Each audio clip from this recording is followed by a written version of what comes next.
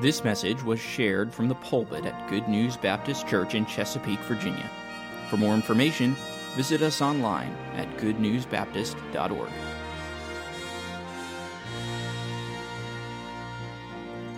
Please take your Bibles and let's turn to Matthew's Gospel.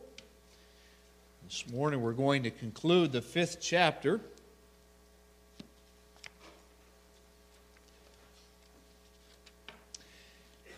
As we begin our celebration of the 2020 Christmas season.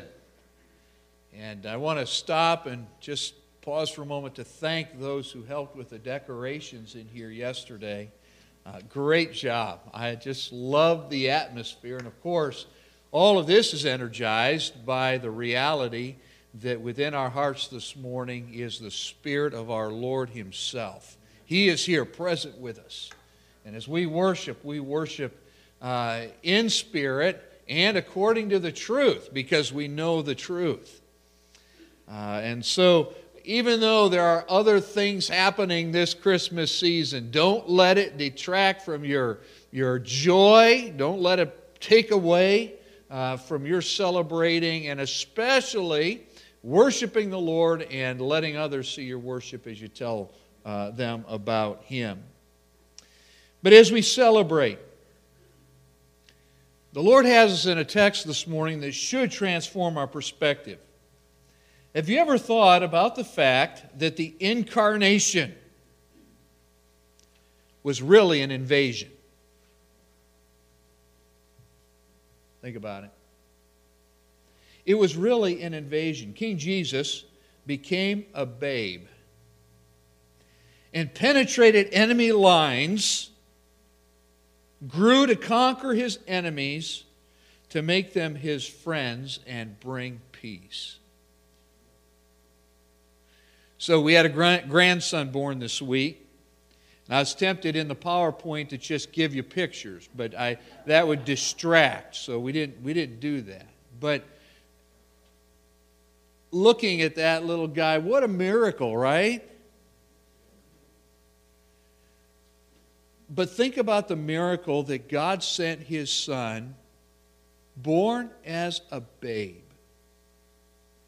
And that was part of His battle plan. You say, oh, Pastor, you're overstating that this morning. Am I? Say, was it really about warfare? Was it about battle? Well, you explain to me why Satan influenced Herod to send soldiers to take on babies in Bethlehem. There's your answer. And we think about the rose of Bethlehem and that sweet baby boy. And we should. But folks, the text today is going to help us see what in fact the Father was doing, not for His friends, but to come, save His enemies, and make His enemies His friends. And by the way, that was Mike. That's you. Enemies, alienated, and yet Christ reconciled through His own body on a tree. And so with that in mind, when He saves one of those enemies, you and me, He calls on us to help conquer His enemies and our own through love, good works, and prayer. So in our text this morning, the 5th chapter of Matthew's Gospel, Jesus teaches that kingdom righteousness can conquer earthly enemies. And He proved it. And now He wants to work in us to prove it. So that's the title of this morning's message, Kingdom Righteousness that Conquers Earthly Enemies. As we continue our series in the Sermon on the Mount, Mountaintop Living, let me remind us again that the Lord, at the end of chapter 5 of Matthew's Gospel, is working through 6 important Old Testament laws and interpreting them in a complete way, the complete way that they were intended. Outward actions are important. We need to keep the law. And even these days, sometimes we look at this negatively. Well, he's letter of the law. Well, be careful with that. Because the Lord did say pay attention to the letters. Remember that message on the jots and the tittles? The Lord said, I didn't come to annul any of that. I came, though, to fulfill it. You need to see the picture. You need to obey what I said, but you need to do it with the right spirit, the full spirit of what I intended. And now He's giving us more words to help us know what He intended. Outward actions are important, but they need to flow from yielded spirits. The final law that Jesus will teach on in this section is found in chapter 5, verse 43. Ye have heard that it hath been said, Thou shalt love thy neighbor and hate thine enemy. Now this takes closer examination. Let's look at it. Ye have heard that it has been said, Thou shalt love thy neighbor. That word love is a word that if you're a student of the Bible, you know. It's the word agape. We're to agape our neighbors. We'll come back to that. Our neighbor is not the guy that lives next door. All right? The woman who raises roses over the backyard fence, that's not just a neighbor. This is the word for your fellow man. And we know from the story of the Good Samaritan, the Lord is teaching us that your neighbor is anyone that you can help. So your fellow man, those who are near, thou shalt love thy neighbor and hate thine enemy. So let's look at this. This is the statement of the law, the statement of the law. But some clarification is needed. And when I read this text, hopefully this happened when you read the text, you're thinking, where in Scripture did the Lord tell me to hate my enemy? And if that question came up, it's a good question because the Lord never told us to do that. So when the Lord says, you have heard or you've read, some of it now is scriptural, some of it's not. And we'll explain that in just a moment. So the law did state the first part. In fact, in Leviticus 19:18, thou shalt not avenge, that reminds us of last week's message, right? Thou shalt not avenge, nor bear any grudge against the children of thy people, but thou shalt love thy neighbor as thyself. I am the Lord. Question, do you love yourself? Well, Pastor, no, I don't. Yeah, you do. Yeah, you do. Okay. In fact, modern psychology says your problem is you don't love yourself enough. The Bible says our problem is we love ourselves too much. And by the way, we do some silly, selfish, sometimes even self-hurtful things because we do love ourselves so much. The heart is deceitful above all things, desperately wicked, and we demonstrate self-love in so many ways. Okay? But we're to love others like we take care of us. And we do take care of us. You're a great-looking bunch this morning. Why? Because you're taking care of you. I'm guessing when you felt hungry this week, you took care of you. I'm guessing that if you were out Christmas shopping, thinking of others, right? But you saw a great deal to help you, something you wanted, you loved you. Okay? Ephesians 5, no man ever hated himself, but nourisheth and cherisheth it. And the admonition there is so you guys take care of your wife the same way you love you. That would solve a bunch of marriage problems, wouldn't it?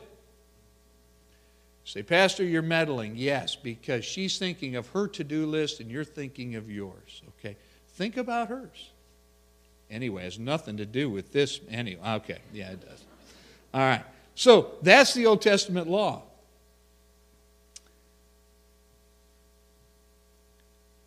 The law, though, did not state the second part about hating your enemy. Though there are some texts that could be taken out of context to support treating your enemies with hate. For example, Deuteronomy 23 and verse 6. I give it to you here. Thou shalt not seek their peace, nor their prosperity, all thy days forever. Now, in the context, who's that talking about? It's talking about Moab. Do you remember what Moab did to Israel? Remember Balaam and that whole situation? That's the context. And after that awful situation where ultimately, though Balak could not get Balaam to curse God's people, came up with the idea, let's just send in ungodly, wicked women. If we can get the nation to commit immorality, then God will have to judge them. And God did. But the result of that was this passage. Don't seek their peace, nor their prosperity, all thy days forever. And you might be coming back to say, okay, there you go. There is the reason to hate your enemies. God said so. There's only a problem with that. That was the nation of Israel at a specific time in their history. And is that how God feels about Moab as far as the individual people? Let me give you a snapshot of grace. Anybody here heard about Ruth? And where was Ruth from? Moab! And oh, by the way, it's Christmas, right? Who is in the lineage of the Lord Jesus? Ruth from Moab. So they made themselves enemies, and the children of Israel were supposed to treat them like enemies, but even there, if there was an enemy that had a heart and embraced the God of Israel, welcome to the nation. All right, here's another text. You can read in Psalm 41, verse 10, "But thou, O Lord," David speaking, "be merciful unto me, and raise me up, that I may requite," or repay them. And in the previous verse, tells us who them is. All right? Those who lift up their heels against me. So, David is writing, Lord, be merciful unto me, raise me up that I may repay them. But look at the verse closely. How does God repay them? He wipes them out. It's not what it says. You know what the Lord does to repay them? He's merciful to David, and he raises David up. You want to silence an enemy? Just let that enemy's enemy be lifted up by God. That'll do it.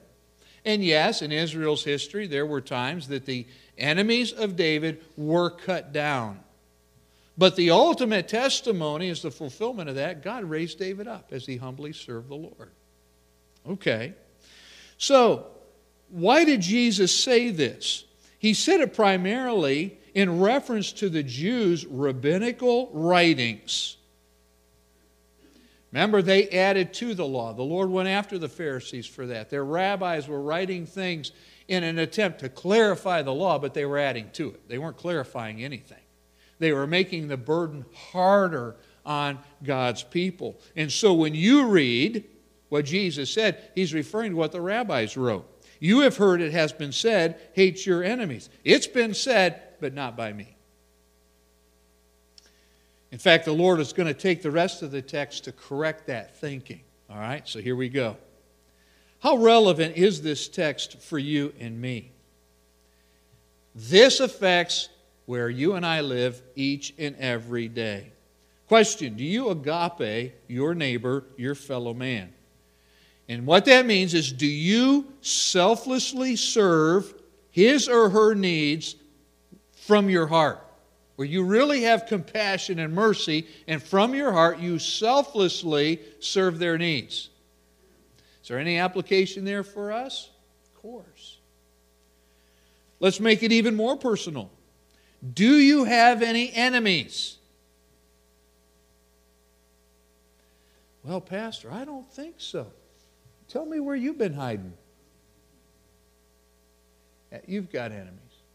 By the way, Ephesians 6, some of them are unseen. We wrestle not against flesh and blood, principalities, powers, the rulers of the darkness of this world, spiritual wickedness in high places. You can't even see all your enemies. We've all got them. Okay? But when it comes to humans who are our enemies, verse 44 brings them into view. Now, does anyone in your life curse you, hate you, exploit you for their own selfish ends? Does anybody use you that way? Do they hurt you? Persecution because of your faith. Enemies are out there. And if you don't think you have any yet, just live godly in Christ Jesus, you're going to get some. Okay. And so, watch how King Jesus says kingdom citizens exercise true righteousness and fulfill their obligations to Him. All right, we've seen the statement of the law. Now let's look at the spirit of this law. The spirit of the law. It's certainly easier to love our friends and neighbors, right? But I say unto you, the Lord, here, verse 44. All right, here's the spirit of the law. First of all, love your enemies. Remember, we're to agapeo, our neighbors. Serve them selflessly. But the same thing is said towards our enemies. Wow. Serving their needs from our hearts. What else? Well, bless them that curse you. Bless your heart. That's not what it's talking about. All right? What does bless mean? Okay. Listen to this Greek word and see if it sounds familiar to you. Eulogio. Eulogy? Well, when we think eulogy, what do we think of? A funeral? People stand up, they eulogize someone, they think good about them, what they can say that's good about them, and often they express thanksgiving for them. When's the last time you eulogized an enemy? Not because you made him dead. No, I'm not talking about that. Okay. No. When's the last time you eulogized an enemy? Where you thought of good things to say about them and you said that to someone else. And you gave thanks. That boss at work that has it out for you, that coworker. Do you know the Lord said that when He came, some of our enemies would be those of our own household? Because you stand for Christ, you love the Lord, you admonish others. Do you know that the children can turn against parents? Brothers can turn against sisters. And one of the things that will help you, one of the things that pleases the Lord, is to eulogize them. Talk about the good things they do. And give thanks for them. We don't often think that way about our enemies, do we? But that's how the King wants us to think. Let's go on. Do good to them that hate you. So when you run into a hater, it's time to be a do-gooder. Look for ways to help them. The text here to consider, Romans 12 and verse 20. Therefore, if thine enemy hunger, feed him. If he thirst, give him drink. For in so doing thou shalt heap coals of fire on his head. And somebody says, oh, I like the coals of fire thing. No. It's not literal coals. What's it talking about? This is an expression that means conviction. As you do good to them, to those who hate you, the Lord uses that. You're not doing it for a nefarious reason. When you do that, God uses it to bring conviction to their hearts. And what is the King trying to do? He's trying to draw that enemy to himself. So, again, do good to them that hate you. Growing up, or when our kids were growing up, we listened to a lot of Patch the Pirate. Okay, I can still hear some of those songs. My favorite, by the way, young people, Patch Down Under, the whole Australian one, that was the classic. That was the best one, okay? But in that one, there's a song. And I love this song. Our kids would sing it. Conquer your foes by turning them into friends. This is the remedy the Bible recommends. Return good for evil and never seek revenge. Conquer your foes by turning them into friends. That's biblical. So love your enemies. Bless them that curse you. Do good to them that hate you. Next, pray for them which despitefully use you and persecute you. I believe that the Lord saves that one for the very end for this reason. That prayer is going to enable you to do all the other things. Prayer is the breath of dependence. And when I cast that burden on the Lord, and I'm talking to Him about those who have made themselves my enemies, those who have it out for me, God enables me to be to them the righteous influence that God wants me to be.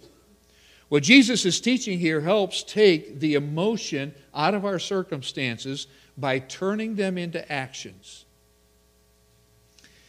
Prayer especially enables the action and drains the poison out of our attitudes. Did you catch that? When someone does something to you, what's the first response? The eye for eye, tooth for tooth that we talked about in the last message. Okay? But the Lord wants to release the poison out of that. What's going to do it is prayer. Pray for them. The Lord is asking us, by the way, to do to our enemies what He did for His enemies. Remember, He's hanging on the cross, and what did He pray to the Father? Father, forgive them. Romans 5 and verse 10, for if, when we were enemies, we were reconciled to God by the death of His Son, much more, being reconciled, we are now the ones who have been reconciled, we shall be saved by His life. So before we get too pious here, and we're not thinking correctly, we got to go to a passage like this and realize who put Jesus on the cross. I've heard people today say the Jews did. No, you did. I did. Why? He had to pay for our sins. We were the enemies where He came into this world to save us. And God wants to use us then through His life. He enables us to love our enemies as He did us. Remember that I said the incarnation was really an invasion. That's exactly what Romans 5:10 is teaching. We were not only slaves to our own sin, but hostile enemies to God and His holiness. In love He came, He conquered us, and now we are saved by His life. Aren't you glad that God conquered you? Let me ask this, when the Lord first started to draw you to Himself, was there any resistance? There's some people, well, God worked in my heart, brought conviction, and I just surrendered, I got saved. And yet some of you have testimonies today that it was a long period of time. The Lord was drawing, and you've heard the expression, yeah, He drew me kicking and screaming. I had my life. I wanted to do it my way. And what was the Lord doing? He had to conquer you to save you. Does God do that? Ever heard of Saul of Tarsus? God conquered him, dropped him on the road to convince him that he was Lord. Saul surrendered. Paul, the missionary, the apostle. Is God good? I'm so glad He conquers. And by the way, if you're listening to this message this morning and there's any resistance, you don't want to let God have His way, I'm praying that God will conquer you. And by the way, He who the Lord loves, He draws. He rebukes. He draws. But if that doesn't work, He loves us so much that He's willing to, let me use a wrestling expression, He's willing to take you to the mat. Well, that doesn't sound very loving. In light of eternity, it's real loving. But you don't have to resist. You're opposing yourself. Give your heart to Him. Yesterday in our men's prayer breakfast, Matt Armstrong shared the challenge and referred to his testimony. After years trying to help people think that he was saved, God conquered Matt. Praise God. What a blessing. What a change. I think this church, and I think there are a lot of other churches that have professors but not possessors. And if your life continues to go on and you've convinced yourself, in spite of my sin, in spite of my rebellion, I'm okay, there's a great likelihood you need to be saved. You need to be conquered by the King. And I'm praying that you'll do it. You need to surrender to Him. Stop pretending. You know your heart, and the Holy Spirit's going to help you know your heart. You need to surrender to Him.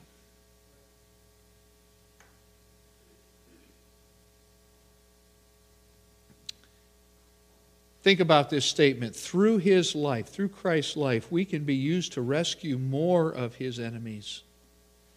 The problem is that most of the world still considers Him an enemy. And He wants to use us to change that. So we've seen the statement of the law, the spirit of the law. Love, bless, do good, pray. And now consider these closing statements of our Lord that reveal the signs of a mature child of God. All right, this is where you all get out the mirror and take a good hard look, as I had to do in preparing for this message. We have a standing joke with our kids. In our house, you know what we call mirrors? Ugly finders. Ugly finder. Yep. That's why you consulted yours this morning. Hopefully. Okay? All right, what happened overnight? Oh boy. Okay. Time to go to work. Well, let's be honest, right? We can say, well, that's a mature Christian. They love the Lord. Time out. Here are the signs of a mature child of God.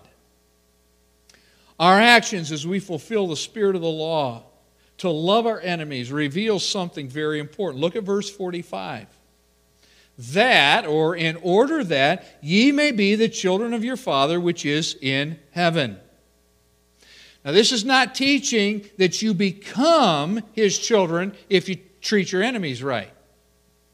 Only by the blood of Christ can you not be an enemy and treat your enemies right.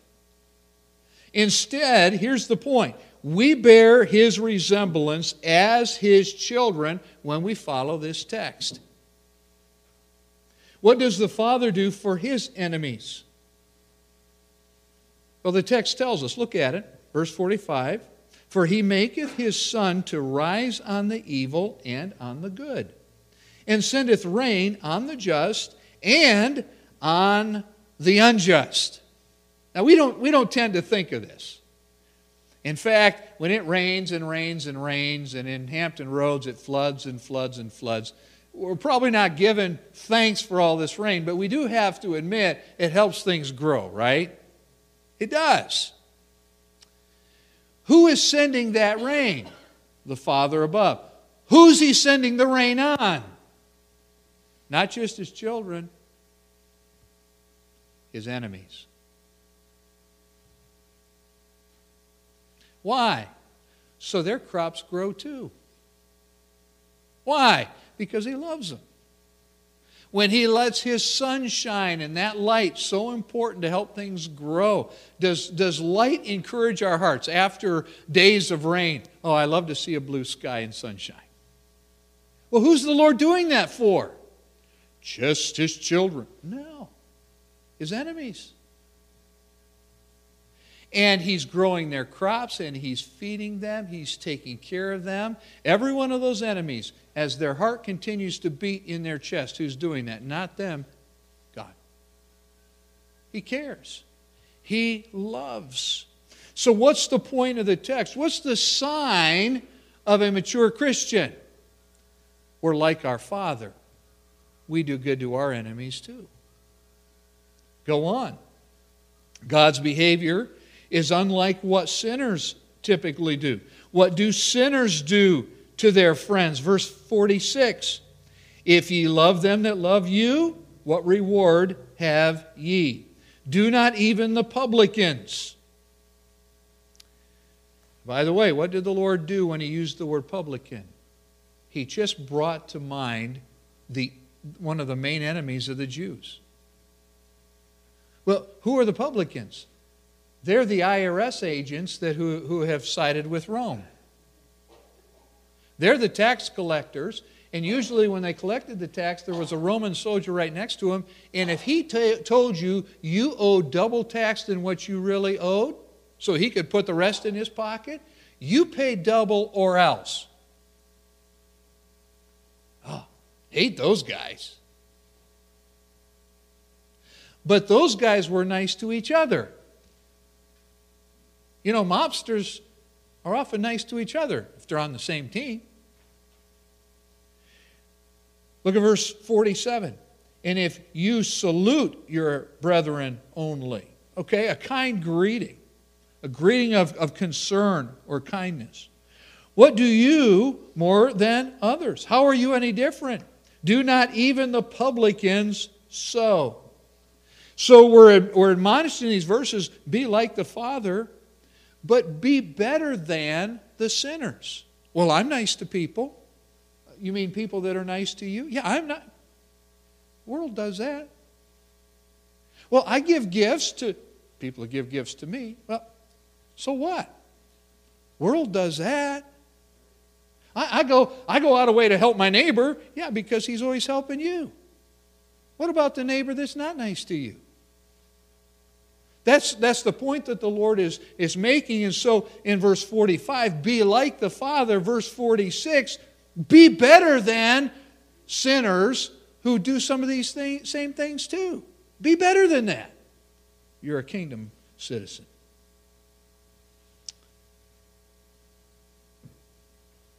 Verse 48, be therefore complete or perfect, complete, as you fulfill the law in a complete way. Even as your Father, which is in heaven, is perfect. What he does is complete. We just saw examples. He sends his rain and his sunshine on those who hate him. And so, like your Father, you respond the same way. Let's conclude.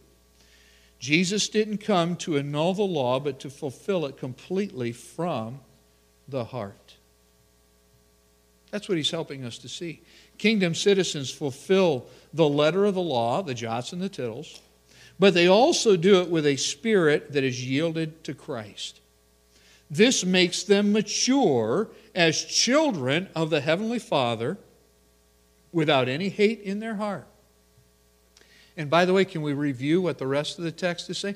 No hate in the heart. Listen, who honor the sacredness of the marriage bond over divorce. Remember, the Lord talked about that. Kingdom citizens. Who fulfill their verbal commitments to others. Remember that? Who release revenge over to the Lord instead of taking it out on their enemies. And in fact, from today's text, they love their enemies. That's what a mature citizen of the kingdom looks like. That's what a child of God lives like. This is what a mature citizen does. And here's the great news as we enter the Christmas season. God will use the love of this kind of a Christian to help bring his enemies to himself and to make them his children. And Pastor Ned, at this point, I can't help but think about the cantata. What an opportunity. What are we doing? Well, it's Christmas. We want to have a nice concert. No. No. Former enemies are going to play and sing so that any enemies who are listening, God can melt their hearts.